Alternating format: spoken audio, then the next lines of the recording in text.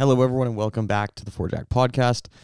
As you've noticed, we took a break from the PGA Tour this week from the Travelers Championship. Obviously, turned out to be kind of a wild one with Harris English winning in the 8th playoff hole. Did not see that coming, to say the least, but yeah, pretty wild. We didn't really get to cover that this week. The boys decided that we should have a little break in a much-deserved break to get down to the beach and enjoy some Vancouver weather. Obviously, with this heat wave, it was a treat for us all. But we do have something in store for you today.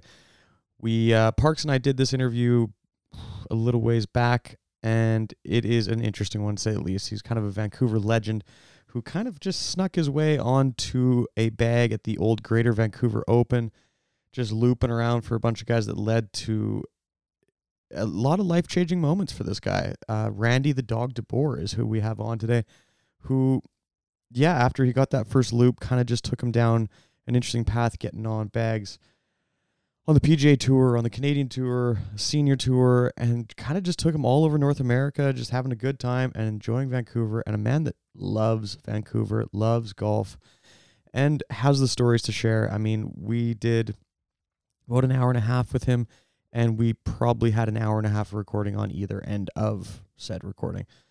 It was an absolute treat to sit down and talk with this guy who was just so much fun. And we hope that you guys really enjoy this interview. You know what?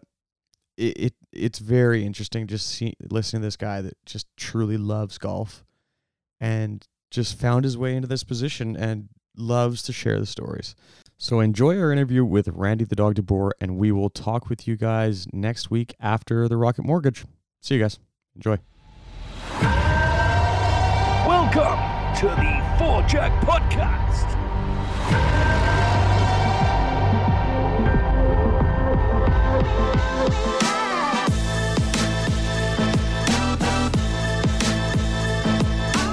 And welcome back to the Four Jack Podcast, brought to you by Jackson Labs, the brand consultants that we trust to get our brand going in the right direction, and the brand consultants you should trust to do the same. So go check them out at jacksonlabs.com. We have an absolute blast of an interview today. One that kind of came across the eyes of many, and we just knew that we had to have this conversation. It was coming. We were ready for it. We prepped ourselves mentally for it, but we can get into our guests in just a sec. I'm just going to say hello to the man, Parks. You know, we're sitting here enjoying a pint. How are you feeling, my man? I'm feeling really good, actually. Yeah, I did some push-ups earlier. I did some stretches, lunges, the deep lunges, not just like, surface lunges. I was really getting prepped for this. But yeah, we're in Mahoney's tonight. We're live on location. Have a nice little view. We have a special guest in the house. He's got some great dirt for us. Definitely. This is definitely a story that maybe not many have heard, but probably anyone who's listening should sit down and enjoy this, because even in the pre-pod prep for this, there were some laughs, there were some tears, there was some shock, and I think that we're all just going to sit down and enjoy this. Today we have a man who snuck his way onto the PGA Tour and got onto a bag and just made a name for himself out there. Randy the Dog Deboer, how are you, sir? Not too bad, guys. Good to be here. Yeah, thanks for coming on, man. Yeah. This is going to be a fun one. Oh, definitely. I'm excited for this. I mean, even just listening to the stories beforehand, I'm like, this is just going to be too good. Let's just get right into this then, just so that our listeners can grab a hold of this and know what they're getting into. And how it all started? Give us the story of how this started and how you got onto a bag. Sure. I worked as a limousine company owner back in the day when the very first GVO came out. And we had decided to do a sponsor in the program and everything, and did that and went out and enjoyed the PGA, being in Vancouver for the first time in a long time. And pardon me, I enjoyed myself down there, and then I left for the day. It was a Tuesday or a Wednesday, and I got back to the Barnett Hotel, which is now not there anymore. And I was sitting down to have a nice steak dinner, and my buddy phoned me, Hondo. He says, "Dog, get down here. You want a caddy for this guy?" And I says, Sure, Hondo, I'll be right there. Threw my steak knife down, didn't even touch my steak, and drove my limo like crazy back to Northview. So I get there, and they won't let me in. I'm like, what? So I made me park my limo on the other side of 168th there, and I had to run all the way into the clubhouse. So I got there, and Buddy Hondo says, on the first tee now, run, right? So I get over there, and I go, hi, I'm Randy. I'm supposed to work for, this guy grabs my hand. He says, hi, I'm Lance Tenbrook. I says, oh, good to meet you, Lance. Okay, so we started getting it going. And we stepped off the first tee on the practice round, and he says, well, they call me last call. I said, well, that's great. They call me one more Deboer. So we hit it off right there. We're pals right away. It was right? love at first sight. Yeah, we went through the whole 18 holes and got around there, and he taught me the quick things about, having a wet towel and stuff by dipping his towel in the pond over on the 6th hole or whatever it is, 7th. And so we went through the round, and we did good. And that night we went out and partied a little bit down at the Barnett. And it just turned into a kind of a snowball effect, how I met all the guys that caddied forever and the legendary caddy guys, right? Hawk and JJ. Yeah, this is in like the old school caddy time. I mean, a little bit different than now. And we okay, hang on here. We gotta provide a little context, because last call Lance Tenbrook is like he's kind of a big deal out there. He's a legend, yeah. He was a player back in the day, but there was some issues with the drink and shaky hands and whatnot, and then he ended up transitioning to a PGA Tour caddy, and he caddied for Jesper for a long time. He just made the conscious decision to go caddying because he loved the game so much that he wanted to be in the game and still have all the the benefits of being in the game without actually the pressures pressure of playing. Right. So he signed up with Jesper back in the early days, and it just went that way. He's caddied for a pile of people. Yeah, he's been out there for a long time. Yeah, and he loves it. He loves it immensely, as you can tell. And he's out there on the Champs Tour right now. Yeah. I think he's working for Jesper right now. I'm not sure. Yeah, could be. But yeah, it's been a good thing with Lance, and his son Jonathan and I are friends too. I watched him grow up, and like I said, it just snowballed with all the rest of the caddies too. So okay, let's go back a little bit. Let's talk about you have this mad dash to the golf course. This is like, holy shit, I have no idea what the hell I'm doing, but Hondo gives me the call. I got to get there. You show up. You have no idea what the hell you're doing. You're probably looking like the caddy from Happy Gilmore, carrying the bag under your arm, backwards hat. Like, all right, I'm here to have fun. Let's do this. Yeah, pretty close. I kind of had a little bit better working knowledge than that, but we Thank God. we hit it off pretty good, and I did everything right, and he decided to hire me for the week. Nice. Which was great. And we went out Thursday, and we shot like 1 over, I think, and just had a great day out there. And then Friday, I think we shot 1 or 2 over. We missed the cut by 2 anyway. And we had the weekend off, so that's when the party started. Right? I love, you can tell a true caddy when he says we shot. Yeah, we went out and we shot this. It's like, guys that are actually embedded in the game, that's how they talk. Because otherwise they'd be like, oh, my player did this. I had no fucking idea what he was doing. I had my bag. Yeah. Yeah, I knew what I was job. doing. It was, I think it was a couple years later. When did Mike Weir win out there? Oh, Was that a Brandel Chambly win back then? that would have been like early 2000, like 02, 01, something. The very first one was Guy Boros Jr. won, I think. Wow. Because I went to Air Canada Open. What year was that? That was 2003, I want to say I went. That's when Bobby Jones won the first one, right? Apparently, yeah. Allegedly. Back in 30, allegedly. Before Nom. Yeah, it might have been Vij, might have been Bobby Jones. Not totally sure, but I just remember sitting there watching this golf course going like, and actually now playing it last year for the first time and seeing it, and you go, oh, yeah, I can see why these guys would eat this up and how Weirzy would make it look like a joke. But like, oh yeah, even like caddy that track, if it's hot, I probably wouldn't enjoy it too much, especially as a first timer. So Dog, you guys didn't make the cut. Couple over on second day, MC'd. Tell us what chaos ensued. Praise. We just went partying. We went to the ballet shows at the Barnett and the Pink Flamingo. Yeah, donate. We, just kind of had fun with everybody as it snowballed together, and everybody was there, and it just turned into a monster, right? Everybody that missed the cut. It was one of the best things I've ever seen was Sunday afternoon watching golf in a hotel room with 5 caddies that missed the cut. That guy's this guy. Shit talk happening. It was really something to see. So, like I said, the years to follow, I managed to get another job similar to Lance's with a guy named Keith Nolan. He's actually caddying for Scott Perrell right now. Okay. And him and Mike Weir just the other day there. Yeah, Mikey almost won again. And I ran in, and I got this job with Keith Nolan, so we did the practice round, and Mike Weir was in our group in the practice round. This is the year he won.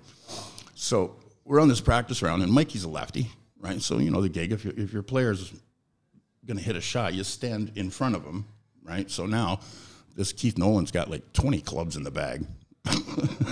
And I'm like, oh, hungover. And so we're walking around doing this, and I think it was on about the third or fourth hole, and I was standing properly for Mike's shot, but I was behind him. So he turns around and kind of yells at me, hey, get over here in front of me where you're supposed to be. I'm like, yeah, all right, screw you, buddy. Okay, buddy, I don't work for you. Yeah. You talking to lefty? You're lucky I came out here to carry 20 clubs. So 60 balls. Yeah. Well, the bag was horrendous. Change of clothes. It was horrendous, the weight of this bag. But anyways, I went around there, and then on 17, it was 17. No, it was the 18th hole, tee box at Northview. He had stuck his Powerade into the pocket of his bag, upside down with the lid open. It was blue. So he looks at this and he goes, what did you do there? And I go, me? I didn't do it, right? And I pulled it out, and it's just full inside the bag. So I stuck my towel in there, right? Sopped it all up. And I looked down, and I think he did that so he wouldn't have to hire me, right? Oh, what a guy. So we get to 18, we're finished. We walk over to the practice tee, and he's going to hit some balls. He says, yeah, here's $50. I don't think I'll be using you. I almost said, look, you want to keep the 50. Yeah. Seems like you need this more than I do. Yeah, you want to borrow some close. money, bud? Do you need to get home? You want me to call your mom? It was pretty close, but he's a pretty good guy, Keith. Yeah. So the fire was kind of lit then, hauling a bag. Yeah, I followed him around. I worked for an ex-Vietnam vet named Clyde Huey at Windsor at the Essex Club in 2002. Mm-hmm. And the bag was arranged. I came all the way from Vancouver down to Windsor, to Hamilton, to my family lives down there, and I drove all the way out to Windsor, rented a car, stayed at the Hilton, riding the elevators with Hale Irwin and Larry Nelson and all the guys, right?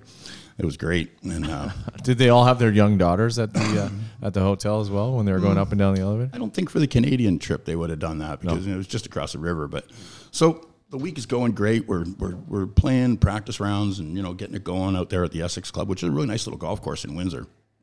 And it was the 2002, still the Champions Tour at that time. It wasn't, it was still Senior Tour, not the Champions Tour. That's right. So I've been trying to stay out of the casino. I'm already down about $4,000, and I'm thinking, oh yeah, this is great. So I had dinner by myself because Clyde didn't want to come out of his room. He said he was going to hit some putts and relax because we're teeing off early in the morning.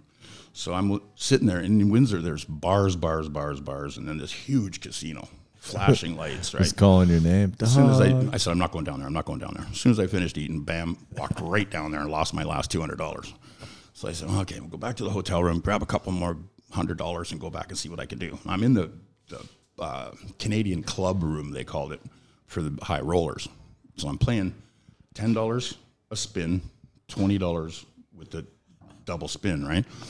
I'm going through the money again. I'm like, oh, man. And Jim Thorpe's there. He's playing right near me. Yeah, and all Jim's saying, motherfucker. That's his favorite word. So we're there, and I'm hitting the button. All of a sudden, boom, 10 times, double bar comes up. And I look at it, and I'm thinking, and I look real quick, and I think, $4,000, all right, I'm even. I'm out of here. And this guy beside me slaps me really hard, right in the chest. Boom. He goes, dude, that's $40,000. It's not 4,000. I go, what? Holy shit. I jumped up. I started dancing around like this, and the girls are coming over, giving me cocktails and everything, right? Yeah, back rubs. Spilt my wine all over my shirt. As you should. And I got the girl comes up and goes, wow, this is great. We strongly suggest you take a check, Mr. Deboer. And I go, no. I strongly suggest you pay me in cash. And she says, I think we should pay you in a check. And I said, I think you should pay me in cash. And Listen here. See where this is going, right? Yeah. Time to go, sir. I leaned in and whispered in her ear. I said, go get $40,000 and pay it to me in front of these people. Oh, goes, nice. Oh, of course. Right, so now it's the big promo shot, right? There you go. And they sent me they gave me a big paper check, $40,000 with my name on it and everything, right? Like you're winning a PGA Tour event. It's 1 o'clock in the morning, and I go back and slide it under Clyde's door. And then I go up to my room, and I phone him. I go, Clyde, go look under your door. I left you something. He goes, what time is it? He's calling me at this time of night. He's like, I'm thinking he's going to get pissed off, right? He goes over, and I can hear him rattling this check, and he goes, what?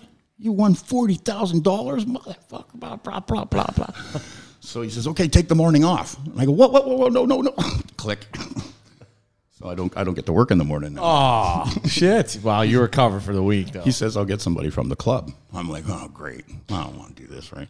So in the morning, I grabbed a stack or two of $100 bills and went back over there and promptly lost 15 grand. Dun, dun, dun. Yeah, here we go. So I'm out of here. So I went back to the course, and I got in there, and he was just making the turn, and he was 3 over. And I looked at him. I said, he goes, like, waves me over and says, get rid of this kid. I want you back on the bag, right?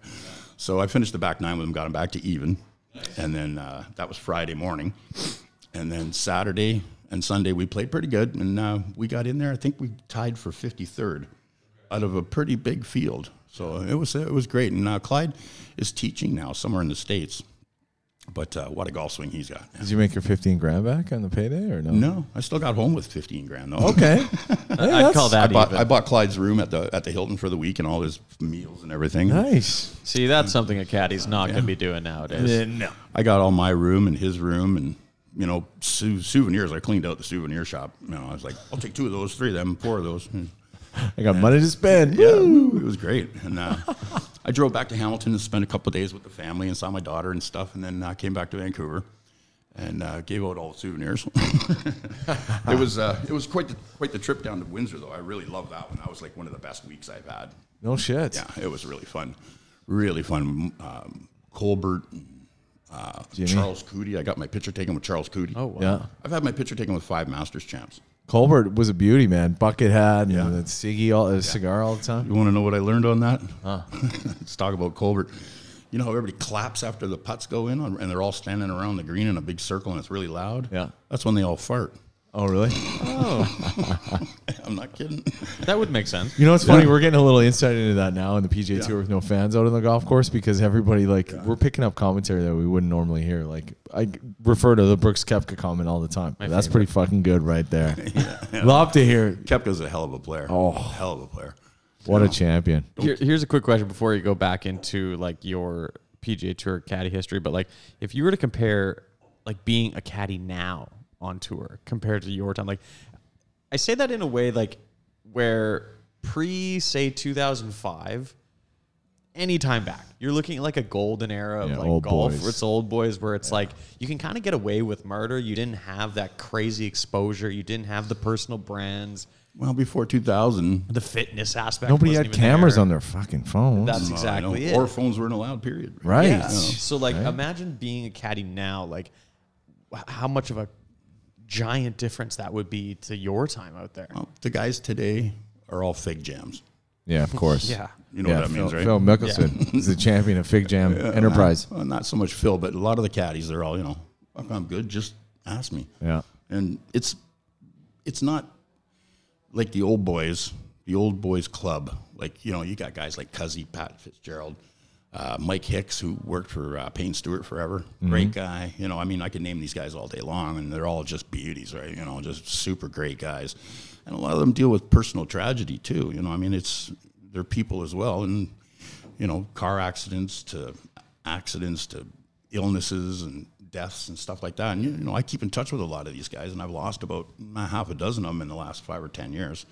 And it's always sad to see a caddy kick off, but everybody's always there for him. We lost Shitty and we lost Smitty. Shitty Smitty, I love it. Crunden. Mark Crunden. He was a great guy. One of my good buddies.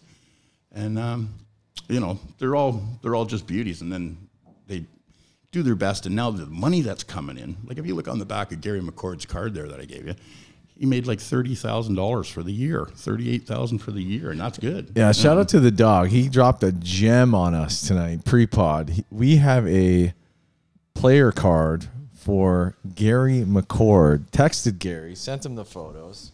Texted Steez.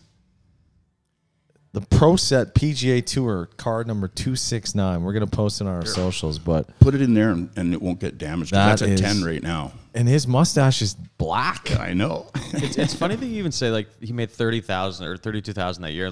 Matthew Wolff at the WGC this past weekend only played one round and then withdrew. But it's a guaranteed pay. He made $42,000. Is he really 6'2"? It says Gary McCord. Oh, he's a big guy, yeah. Is he really a big guy? I always thought that. I always thought thought he was a little guy. small dude. Yeah. Yeah, no, Gary's a big guy. Career earnings $527. First year on tour 1973. Yeah. Official money in 1990. 191st position, 32 G's. 32 grand. That's when he made the transition to broadcasting. Yeah. Game over, brother. Well, That's the prime example of like the difference between now and today. Don't let me leave that here. Don't. Let me I leave used to that. love watching golf, listening to Gary and Peter Costas. oh my gosh, his name just slipped my mind. David? No, the old guy, Kenny Venturi. Oh, Kenny. Kenny was great. Legend. You know, when he was, they were kind of weeding him out of there. I was like, I don't want Kenny to go. He's the best, And Gary was there too. Now Gary's not even on the air much anymore. I don't think. Man, the first thing we said Gary's to him. not on at all. First time we said to him in the podcast was, dude, you were on this, sort of, I don't know what you want to call it, promo piece when he had the boys out there with some of the, football stars and some of the PGA Tour stars playing together in the match. Right. And we said, man, we miss you. Like, I think everybody misses Gary. Everybody being misses out Gary. there. He was the greatest. Wasn't it Gary that got in all that crap at the Masters? Yeah. For the buried bodies under saying the greens were as slick as a bikini wax. Yeah, and there's bodies buried got underneath. banned. Yeah, he got banned for life. And they weren't kidding. Yeah. But I mean, but that's Augusta. Augusta can do whatever the hell they want. That's And like a whole other universe. yeah. Augusta. And you know what? They do some shit that I don't know if you watched that Tiger documentary, but I watched most of the first one and all the second one. God, man, going back and listening to freaking Hootie, I wanted to punch that guy in the throat when I heard that line again about Tiger. I was like, you know what, man? Like, that shit is uncalled for in the game. Like, you can't do that anymore. No. And Augusta they have this weird aura, and I guess, you could probably get a good idea of this, being in the game, in the PGA Tour, where, maybe you weren't at Augusta, but, there's still, that unwritten aura that's kind of floating around the PGA Tour of, things you can and cannot, that you can and cannot say, and it's like, man, fuck off. Exactly. Don't act like that. This is ridiculous. I think right up until Tiger came on the scene, they had a picture of a black man hanging from a tree on the grounds of Augusta, still in the Butler cabin. Wow. And they had that removed, I think, just before Tiger started coming onto the scene. So That's not defending their culture at all, but I mean, that's what you expect out of that sort of demographic. So it's really unfortunate, but all of the staff, all the caddies were all black Americans, right? all, yeah. And basically that's the way they ran it. It's still pretty much the same, but it's a lot more non-prejudiced, right? Okay, we talked about Augusta. We know this man had a trip to the Open Championship at the Holy Grail of golf, St. Andrews. Maybe give us a little backstory before we dive into that one. Well, as you guys know, the guy that turned you on to me, his name's Peter Vandereet. Vandy for short. Vandy. He's got JD's bag. He does. He works for John Daly and has for about 20 years now. But I think Peter's fired John more times than John's fired Peter. I'm not sure, but it's pretty close. We have some photographic evidence of those two having beverages, adult beverages together. So I'll show you after. Okay, sure. Yeah. I got a ton of photos in my phone, too. I was going to say, I imagine you do. We'll have a look at them. I want to see those penthouse photos. But he had managed to get stuck in Canada, and he was over in Toronto, Oakville area, and staying with the friends down there. And I said, well, why don't you just fly out to Vancouver and stay with me? Come on. So he comes out, and we're hanging out. He was there for pretty close to a month, I think. And he got his paperwork all straightened out, and everything worked out fine. And then he says, listen, dog, I'll buy you a ticket. Come on to the Open with me. And I said, what? Really? What? Oh, I don't have a passport, right? No. I got a passport that week, which was amazing. I don't know how they did it that fast. But I went and flew over there, and I landed in Edinburgh. And then my plane, I thought, was to fly out the next day at noon, but it was that night. And I'm like, I didn't know what to do. I'm in Heathrow. It's huge. So anyways, I figured it all out, and I had to stay at a hotel across the street. And it was right after the bombings in King's Cross. Remember Tiger Woods' mom was around there and stuff like that? And it was like $450 for a night at this Renaissance hotel. So I stayed there in the morning, got back up, went back over to Heathrow, and then it was in Heathrow, and then I flew to Edinburgh. And then I took a train from Edinburgh right to St. Andrews. And then I had to walk the rest of the way in. But when I first walked in, I had my pull luggage with me, and I walked around the corner in front of the Dunvegan, and there's old Tom Morris's shop down the alley there. So I walked around the corner, and it was starting to rain, and I tucked into a corner with my stuff in there and everything, and I could see the 18th green, the stands, the old Royal and Ancient building, and all of 18, and I just melted. I went, oh my gosh, look at this, right? Pardon me. And some of the guys were all coming off, so I wanted to get straightened out because I didn't know where I was staying. I had to find Peter, and I don't know where he is or anything, right? So I'm just saying, well, I'm not going to look for him on the course. Let's go look in the bars. and to the Dunvegan we go. Yeah, no, actually, looked in the Dunvegan, wasn't there. The Pillmore, he wasn't there. And I think he was at the Tudor Arms down the street a little more, which is a little more friendly for those guys. So Sketchy territory. yeah, and I hooked up with them, and they said, okay, dog, you're here. Okay, come on. Oh, you can't stay with us. And I'm like, what? Sorry? So Lance was there. He was working for Robert Allenby at the Last time. call. And he goes, yeah, dog, just go over to this place, put your stuff in there. You can sleep on the couch. And there was like 3 guys sharing this place, and it was like $4,000 a week U.S. to stay there. And I was like, what? But it was beautiful, like, you know, the old stone shingles on the roofs and really cool, right? And I hooked up with those guys, put my stuff in there, and then, bam, we partied a little bit that night. I just quit drinking. When in 2005, I'd quit drinking for almost 2 years. So I was a big Scotch guy. Oh, wow. Oh, wow. And you're at the home of Scotch. I'm in the legendary land of, and I didn't have one. I didn't have one drink. Wow. Yeah, I couldn't believe it myself. Congratulations, man. So the tournament went through, and I ended up staying in the Holiday Inn beside the zoo in Edinburgh for 4 days. And that was fun. Well, I mean, just to put it into some context for people that don't really remember the 05 Open, it's a pretty special year. I mean, that's Tiger's year. Jack's last. Exactly. Jack's My last, first. Yeah, exactly. Dogs first. The transition at the bridge. Yeah. It was Jack hands off the dog. It was so great over there. I got a picture of myself on the Swilken Bridge. A funny little story there if you want to hear this one. I walked out, and there was a guy that's obviously worked there forever on the Swilken Bridge. That's his gig. No, you can't walk over the bridge. He lives under the bridge, probably. Pretty much. He looked like the bridge troll guy. He's a big guy. And he's turning people away. No, you can't walk over the bridge. No. And he's giving everybody hell, right? So I walk up to him and says, hey, do you think you'd take my picture on the bridge? He said, And he no problem. looks at me like, what are you, daft? You know, like this. And then he sees my hat, and I got a caddy pass on my hat with the claret jug on it. And he goes, whoa, hold on. We've got a caddy here. He needs a picture. Back up. And he moves everybody around, stands me on the edge of the bridge, and get my picture taken, right? So, yeah, I laughed at that one, shook the guy's hand and everything, and walked away. And then I managed to walk on this side of the burn and then jump the fence back into the 18th fairway without going over the bridge. Nice. And Bernhard Langer was walking around. You would never know it was Bernhard Langer and his son, but he was walking around doing yardages on 18. The Germinator. And I just kind of, gave him a little smile. He knows me kind of now. His caddy Terry's a really good guy. And it was just such a, wonderland when you're over there. It was like, wow, and it's all going on. One time I was walking around, and I think it was probably Friday. I'm walking around. All of a sudden, there's no golfers anymore, but I'm still on the golf course. And I'm looking around. I'm wondering what the heck, and I'm too far. And I'm on the new course. Oh yeah, because there's no separation. It's only 135 years old. Yeah, exactly. That's crazy. So yeah, it was just beautiful, and you got the bay there. And I stayed with this lady. I think when I first got there, I couldn't find him, so I had to stay with a woman named June Backhouse. That's how it turned out. And she had a B&B, and her son Randy was a cab driver. So he put me in there, and I slept for like 12 hours. She woke me up, thought I was dead.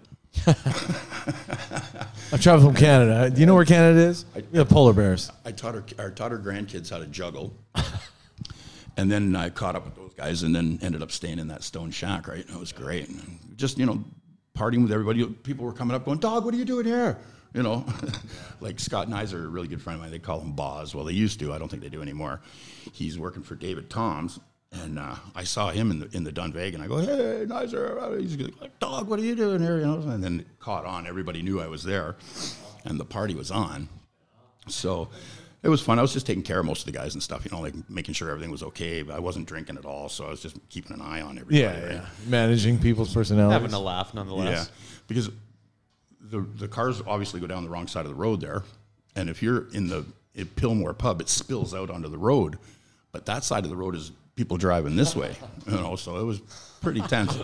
And I thought somebody's going to fall down in front of one of these cars. Careful for oncoming traffic as you stumble.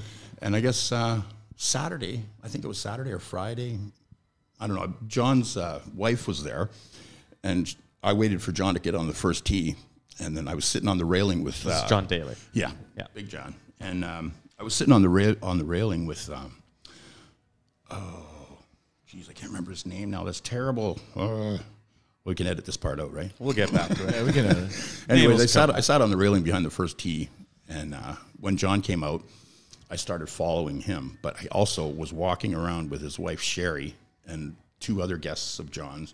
I think the guy's a big pizza dough guy. He makes sure everybody has pizza dough in the United States, period. Right? Sherry the boxer? Yeah, Sherry's a boxer, all right. A little crazy. That's a story for another pod. And I followed her around and stayed with her because she had this $100,000 gold cross with diamonds all in it, just hanging right out. And I thought, some little Scottish guy is going to grab that and bugger off, and that's the end of it, right? Yeah. So I kept pretty close to her and did that. And then, John had his kids there and everything, and nice. It was just a really, really great week. Really great week. What was it like experiencing 05 Tiger at an Open, where this is the peak of his? That was the T-Dub win. Yeah, full throttle. I mean, truly experiencing a major in the home of golf, where people were not just an Open. It's this is people that respect golf. This is people that understood who they were watching. Right. This is madness. Yeah, I'd say. What was that like? It was insane because a lot of people came to watch Jack's last trip. Yes. Right? It was Mr. Nicklaus's last trip there, and they had come in droves. I saw Sam Torrance having a beer in the middle of the sidewalk with a bunch of people. That's the magic of the Open, though. It kind of yes, it's a major, but at the same time, there seems to be a feeling of at ease with people, where it's what, I feel comfortable in the sense that when you bring the European nature into it, it's we don't have to just kind of be as tight as can be. It's we can relax and enjoy this week for what it is. Have you guys been to a major? No, I've been to 2. I went to Sahali for that one. Yeah. And of course the 05 Open Championship, and it's a whole new thing. It's a whole new ballgame. It's not a regular golf tournament. Everybody is, and it's all their big. P's and Q's, and everybody knows the rules. Everybody knows their etiquette. I mean, it's really something. And it's not chaos like the British, 16 at the British and the management. Scottish over there are just impeccable when it comes to this stuff, right? Yeah. Do you remember Jack that year was signing those 5-pound notes that they put? Yep. It's the only time in British money history that they put somebody on their money that wasn't royalty. Yep. I brought back 25-pound notes. I was going to say, I know someone that has one of those. I've got one. Yep. Nice. I thought, how can I get this autographed? This is big. Jack's last trip over here, right? Oh, yeah. And again, the guy I was talking about, thirsty. His name's Basil Van Royen, but he says, "Doggy, give me one of those. I'll get Jack to sign it for you."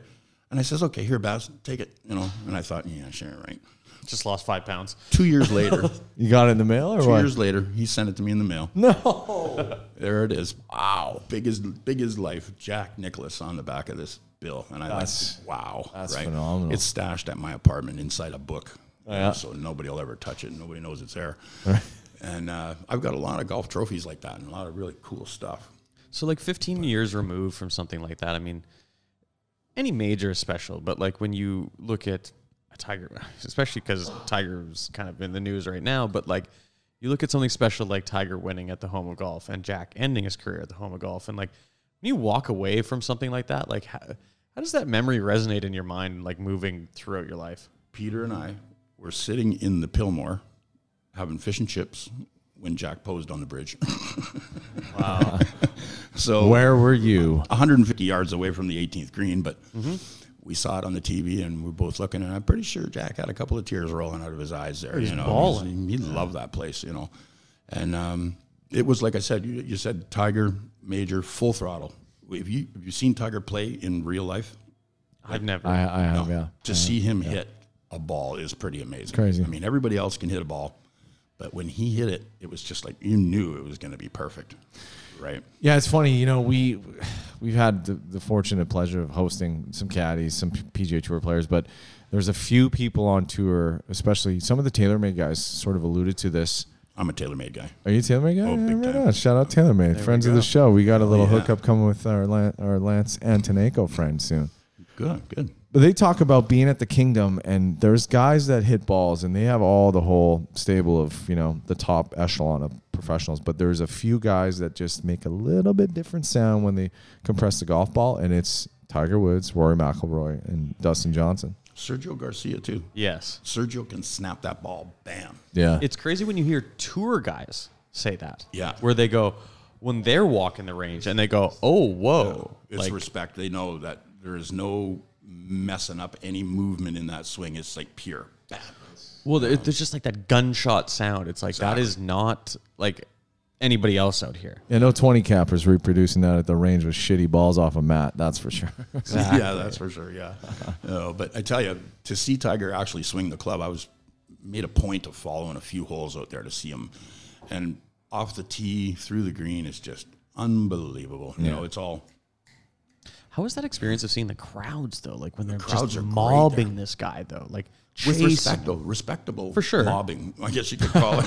I don't know, but the Scottish have a different view on golf as history depicts, and they all just follow the rules. Like they could mob Tiger without even really bothering him. Yeah. Kind of. But they do get in, they did get in his face, and everybody, I mean, you see in the past how they'd swarm in behind everybody, right? They want to get a piece of the action. Yeah, they want to be on TV. Yeah, exactly. That's it. Let's transition a little bit here, Dog. Let's take it all the way back. Let's talk about your introduction to the game. Who introduced you to golf, and what was that whole experience? Well, it goes way back, probably around 1972, 73. I was 13. And there was a golf course at the end of our street called Skyway Golf Course, I guess. Okay. And I went down there with my cousin and his buddies who were all super hockey athletes. Mm-hmm. And I went around, I'm thinking, I don't know. This is stupid. I don't like it. I'm not going to do it.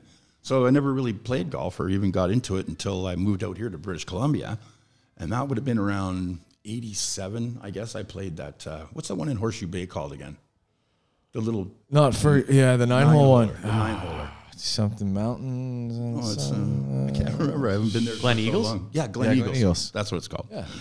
I went out there with some buddies from here, and I'm hitting it pretty good. And I've never even really had a lesson or anything. I'm not doing too bad. I mean, I'm not going to score anything, but I did get a birdie out of the day, and played a little bit, and then again put it on the shelf until I hooked up with my ex-wife, and I started playing on Vancouver Island, and I went out with this guy who. Regrettably, he's a bit of a criminal, but we played at the King's something or other in Parksville there, and King's Barn? Is that what it's called?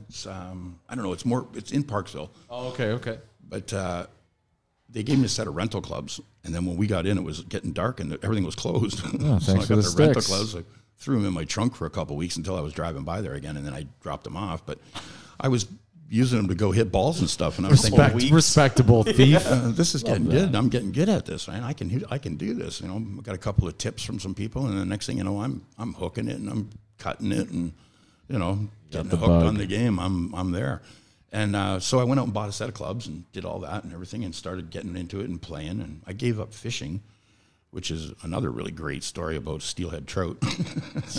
But I gave up the fishing, which was pretty much what I really loved to do. I was a steelhead member of the society and all that, and, slate and steelhead everywhere.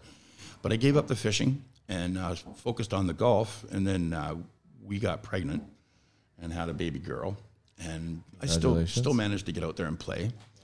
And moved out to Port Moody, and then met a bunch of golfers, and then started to go out with them all the time. And they were always asking me and stuff. And I was getting better and better and better and better and better. And I guess it took me about 5, pushing 10 years, and I got my cap down to about a 7. So it wasn't too bad. And then my lowest round was at Guildford. I shot 1 over par.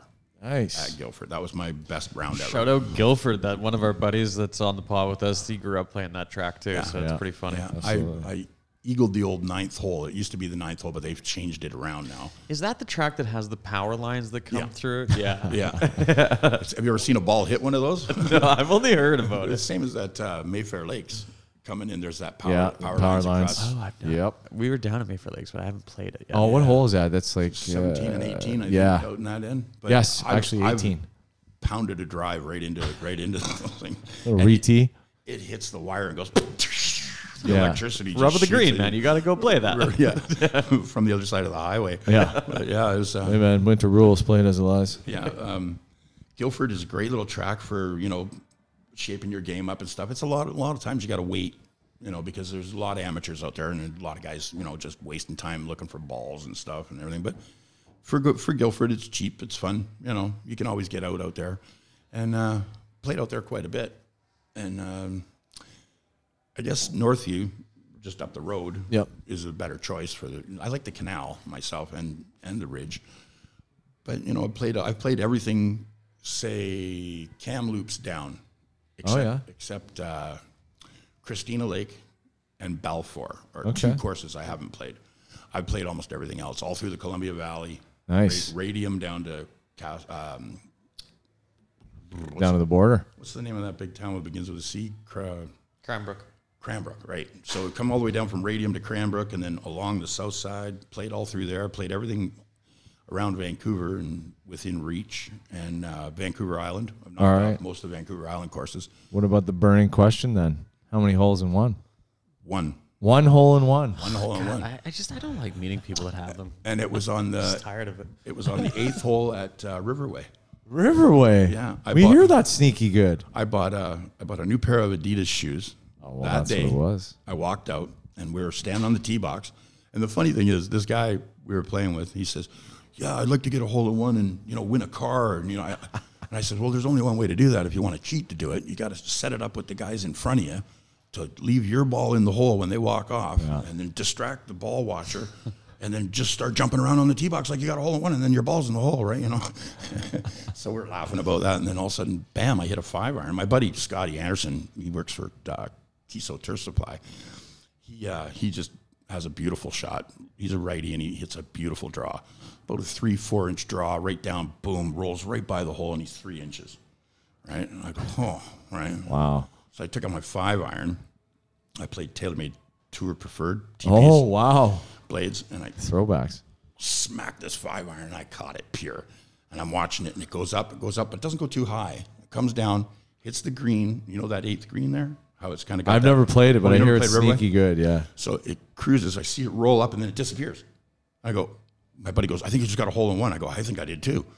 So we go up there, right, and look in the hole, and there's my ball in the hole. Shit. Right? I start jumping around. Woo, took a picture, all that stuff. Sick. Scotty's looking at me like, asshole. I said, "What? You didn't think I was going to let you beat me with that?" Yeah, exactly. a little off topic, on topic kind of story regarding hole in ones. Like, so Parksy used to work at a golf course back in Edmonton, Riverside, and one of my first pros was Bruce MacArthur. Shout out, Bruce, legend, Pidge, Shit show. absolute pigeon.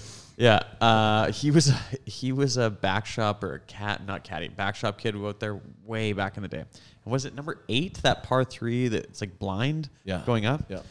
Shorty, So, like yeah, 90 short. yards, 110 or something. Yeah, shorty. So a bunch of them used to lay on the green where groups were coming up, and they would just, as soon as the ball would hit, they'd roll over, grab the ball, drop it in the hole, and then roll off and go hide in the bush. Hide in the bush, yeah. One day there was 18 recorded hole-in-ones on that hole, and still to this day, unless people listen to this, which they may or may not be dead, we don't know, they still believe they got that hole-in-one. 18 in one day. That's hilarious. That's Easy funny. pin, man. Easy pin placement. Front right, baby. That's the one. Yeah, a little backspin, just it back. We're good. I've missed probably 6 hole-in-ones, like Same. just missed them by Missed a bunch. Yeah, you guys did a Tobiano thing. Yeah.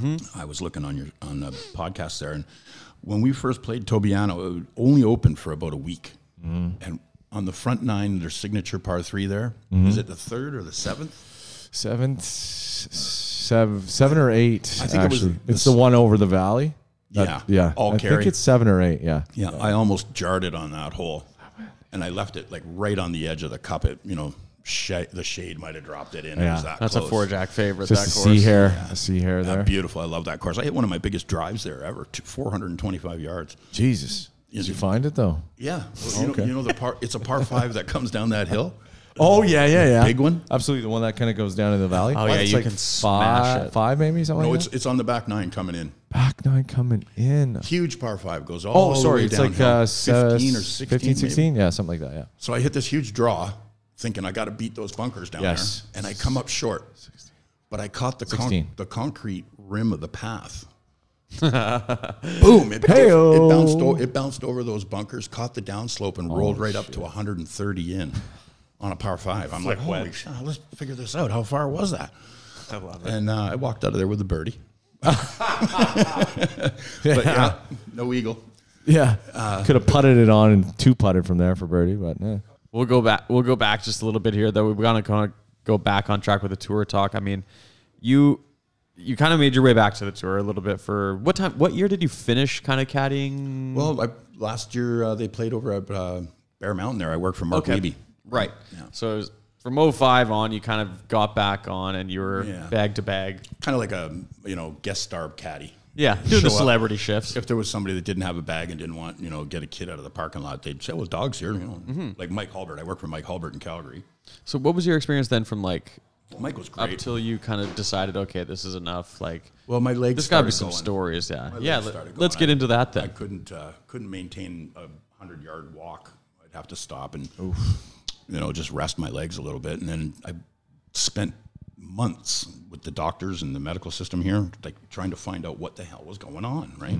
Why do my legs give up on me? So I went from vascular was the end. I went from all this diabetes stuff to this, to that, and I'm not diabetic, and da-da-da-da-da, and they couldn't figure it out. And then finally they figured it out, and then it was, you got to get in here and get an operation. So I thought I was going to have a little 6-inch operation, and that ruined me there. So I haven't really worked as a caddy since Mark Weeb over at the last Bear Mountain. And I went over the year before and hung around, didn't get a bag or nothing, but just hung around with all the guys and stuff, and it's always fun to go over there just to hang out with the guys because I don't have to have any passes or anything. I can go anywhere, right? Yeah. I walk around, pretty much go and have lunch with all the guys in the caddy shack and all that stuff. It's always fun.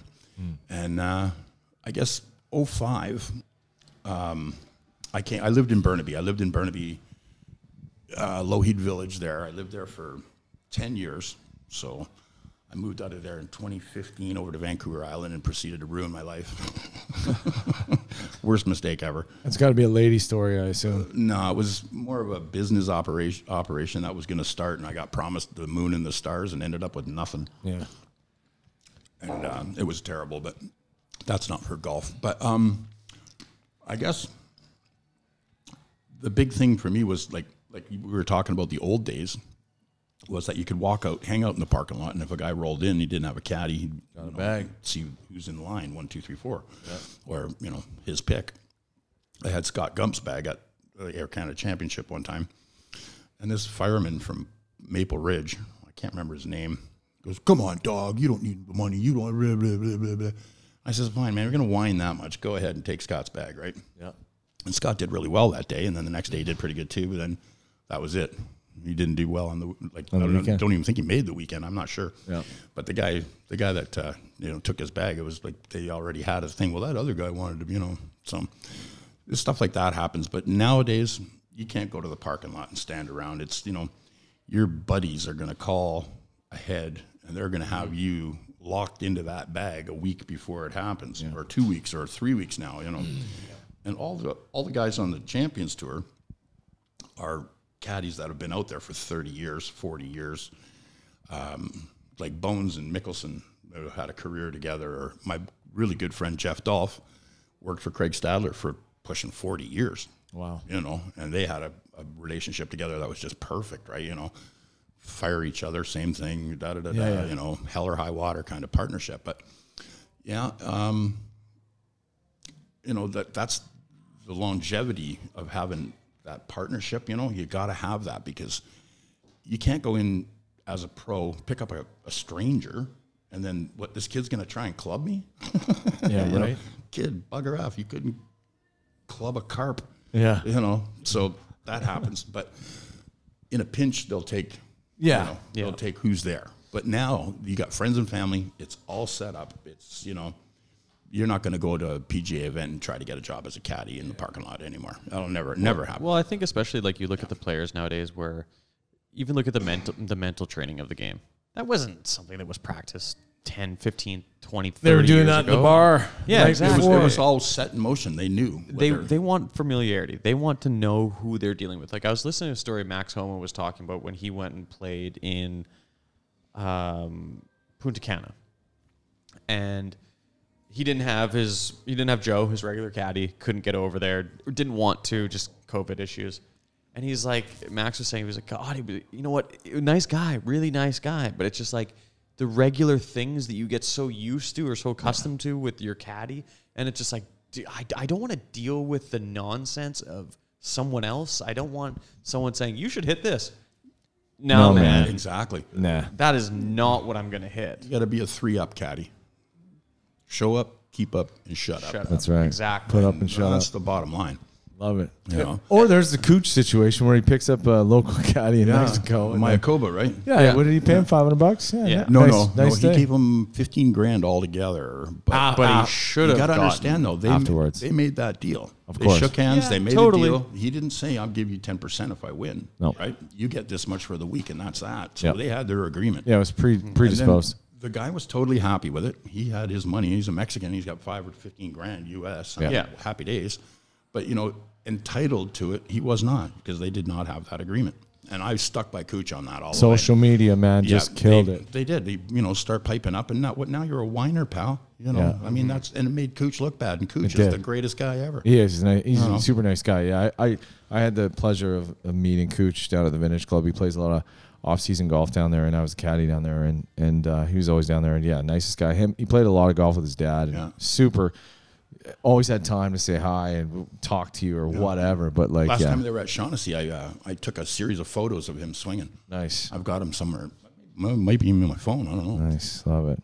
But Cooch is a great guy, and you misread something like that, you're going to lose in the long run, buddy. You got to shake his hand and say, well, what about my 10% or my 7% for a top 10 or my top 15? Can't do it after the fact though. That's bullshit. Unless you're a full-time professional caddy, forget it. You're just a guy that just came in off the street. You're just a Joe. Yeah, Absolutely. So Dog, what does the future hold for you?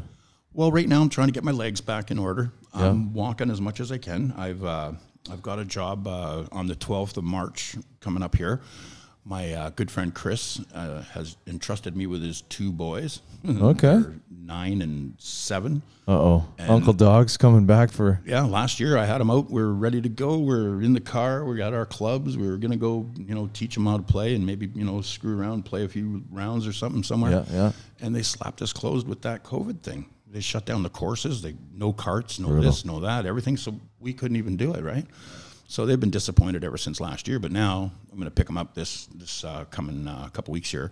We're going to jump in the caddy and go do some gold prospecting and some fishing and some golfing and, just take the pressure off their dad for a while, so he's not going to go crazy. Right off into the sunset. He's had them both, in the house for forever. So I can't imagine having kids through COVID, man. Jesus, there'd be some holes in the backyard with gravestones. These guys are good kids. They're good kids. But How have you found being, a BC guy, and it doesn't mean BC anywhere, but like watching COVID and golf, where it is like the craziest explosion of the sport? Well, I was watching this whole thing go down for the last year, right? And I thought to myself, I lived through the SARS thing.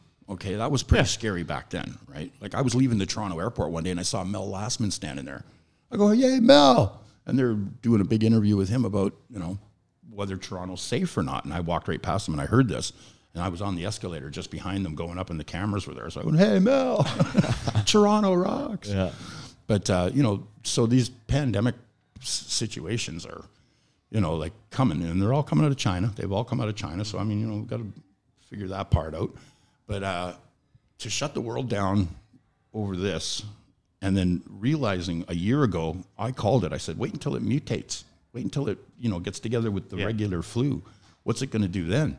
And here we have it now, stage 1, 2, 3, and possibly a 4th variant. Yeah, these variants. Right, so Crazy.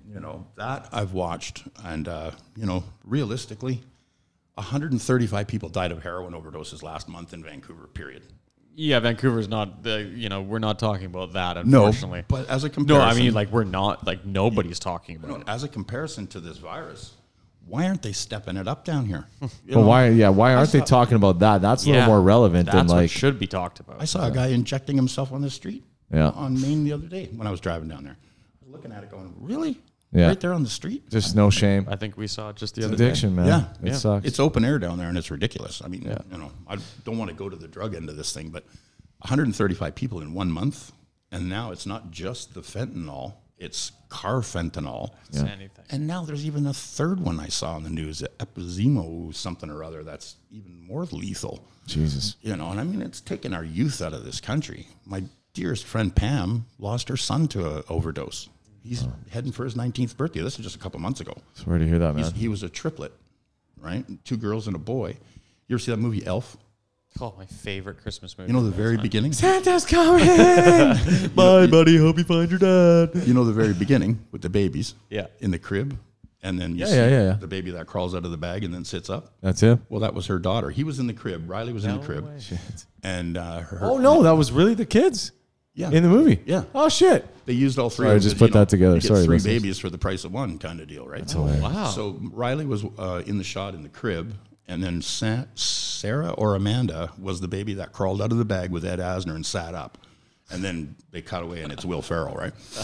But yeah, I mean, Santa. and this kid was misled, and he got stuck in that rut where you start doing that stuff with your friends, and then the friends all bag out on you, and he just did it all by himself, and his dad found him, which was tragic, And I've known this kid since before he was born.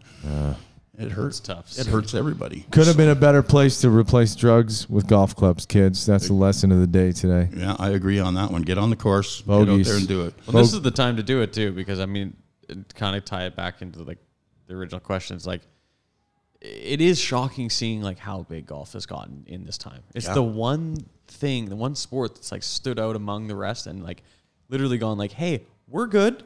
You can do this. Like I always say this. Like I used to work in the golf business, Park City as well. I worked at a golf course last summer, at a golf course that personally my favorite layout maybe ever. Nicholas' signature course in Edmonton. Yeah. Oh, the Northern Bear? Bear. Yeah. I Northern played Bear. there. Yeah. Yeah.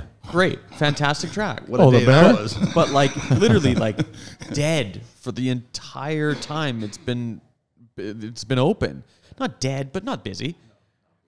7 to 7, 7 to 8 every single day. No single open spots ever. I've never seen it like that. I'm like, so this is 30 minutes outside of the city at say $100 a round, and you're like, how is this full? Like, and it's everywhere.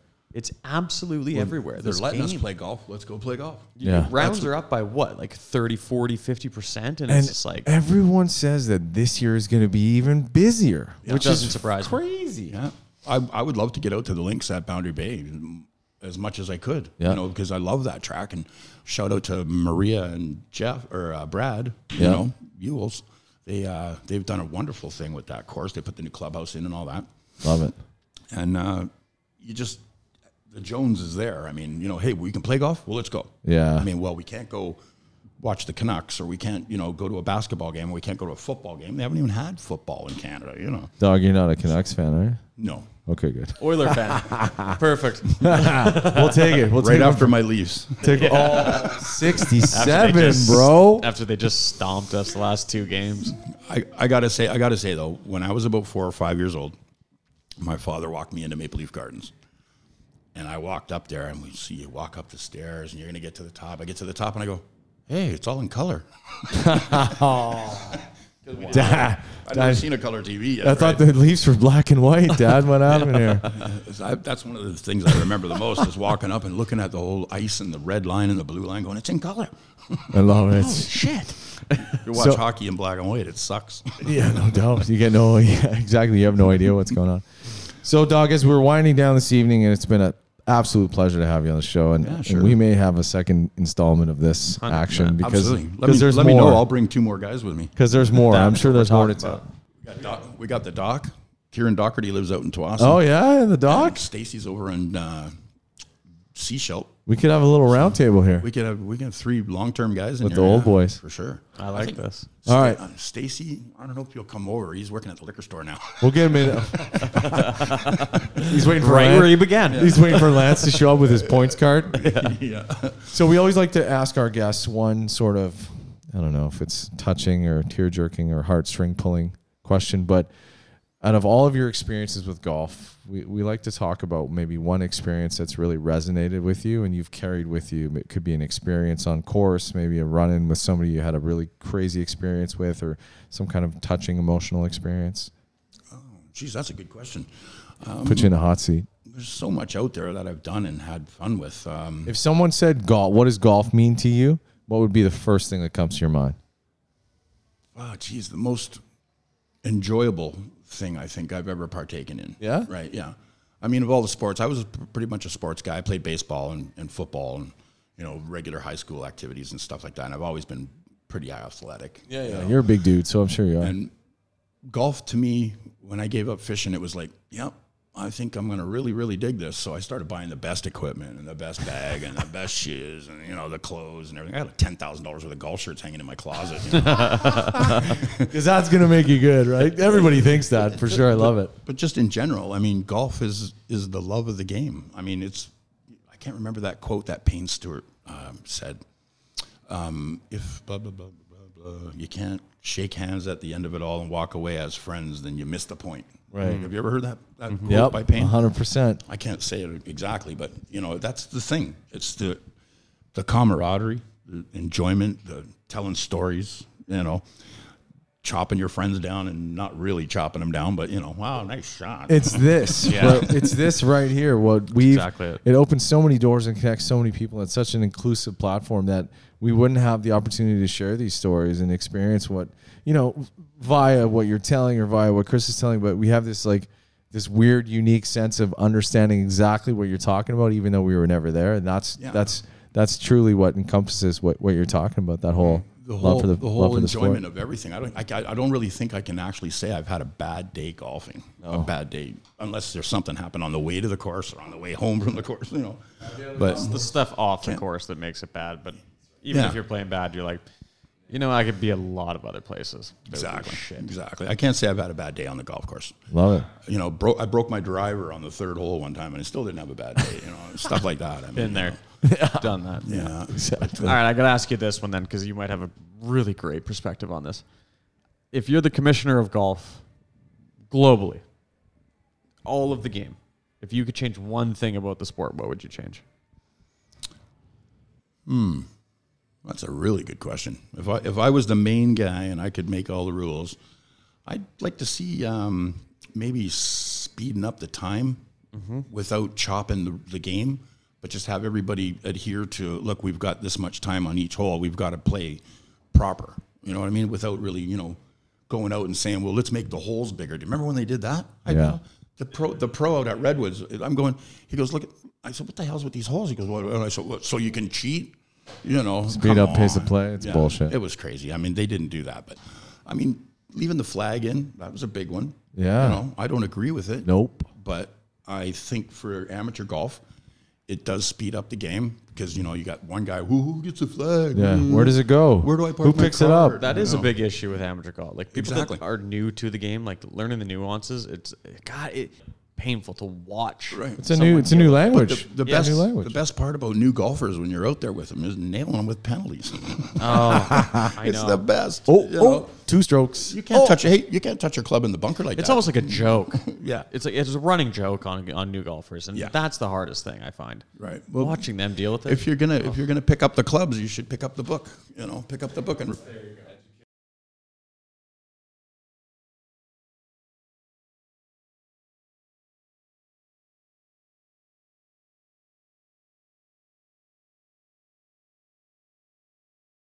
I think picking up the pace of play for the people that are stuck in between the bad players and the slow players. And you got 4 guys that are striping it down the middle and they're doing their stuff. They want to play tickety-poo. They don't want to mess around and wait for Joe Blow.